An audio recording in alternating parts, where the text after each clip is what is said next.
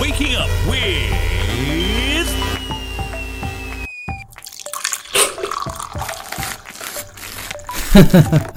Shivraj Prashad, your host on Good Morning Grammar.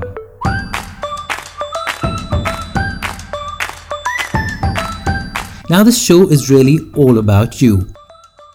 If you hear someone using poor grammar, pronunciation, or just enunciating ideas poorly, instead of being rude and correcting them, just turn them over to our Good Morning Grammar experts.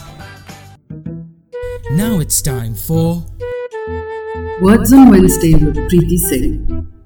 You've heard about various Indianisms on this show, over some excellent episodes, including earlier this week. But it's not just Indians who use weird expressions or incorrect words. There are a number of phrases and words that many people around the world also get horribly wrong. Some of these unfortunately have to do with basic incorrect spelling, but most are either a product of incorrect language translations or the use of similar sounding words. In fact, it was a discussion that Shivraj had with another grammar enthusiast on LinkedIn that piqued my interest to give you some examples. Most people I know, barring my journalist friends, would have spelled that as P-E-A-K-E-D. And that's the problem.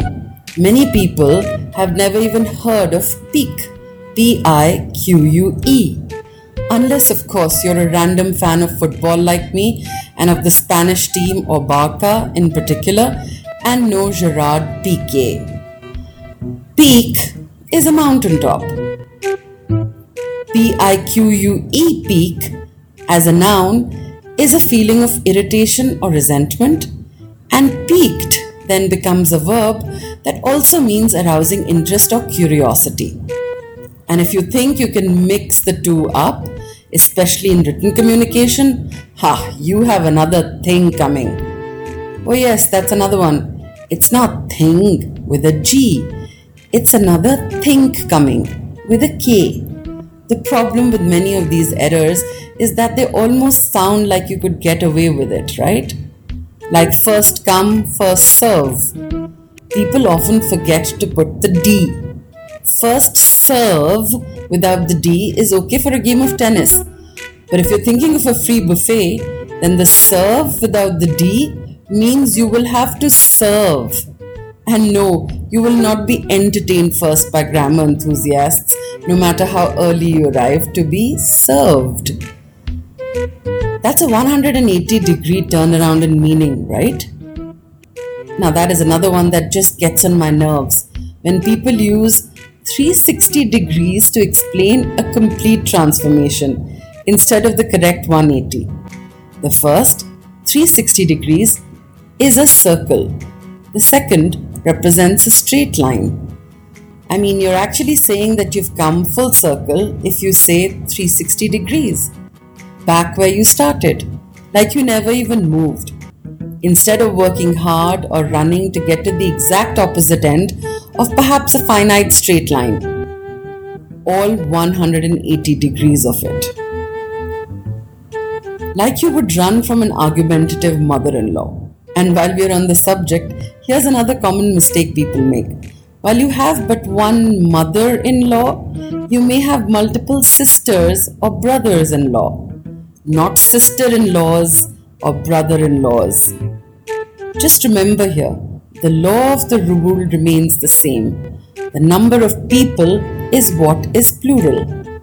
And while we're discussing plurals, assigning multiple people tasks to divvy up a piece of work to finish it faster is not to divide and conquer.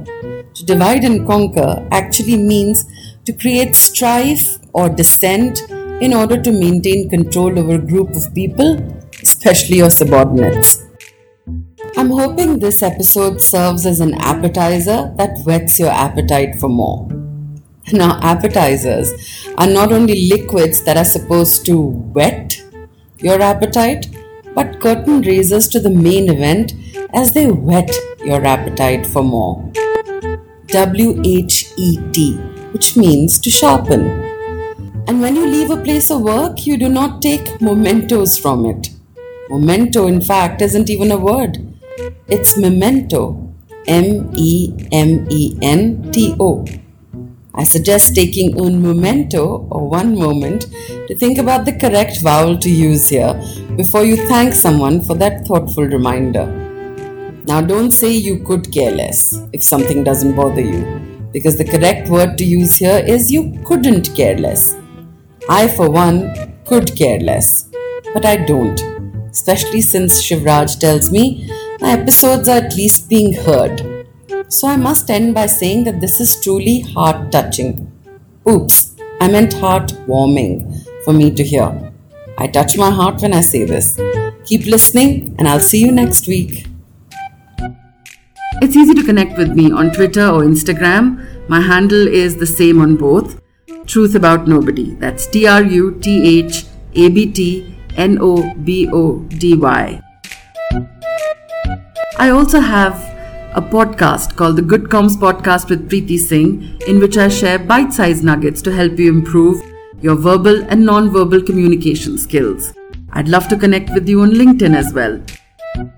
Till then, see you next Wednesday for a word with me on Good Morning Grammar.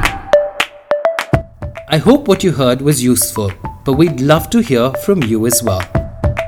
You too can feature on any episode by sending in your request or feedback with a voice message on WhatsApp on +91 962 547 5442 or via email at shivraj@brevis.in. We'd be happy to read out your message here or even play it on an entire Friday special episode. Have a good day and stay tuned for another fresh episode of Good Morning Grammar.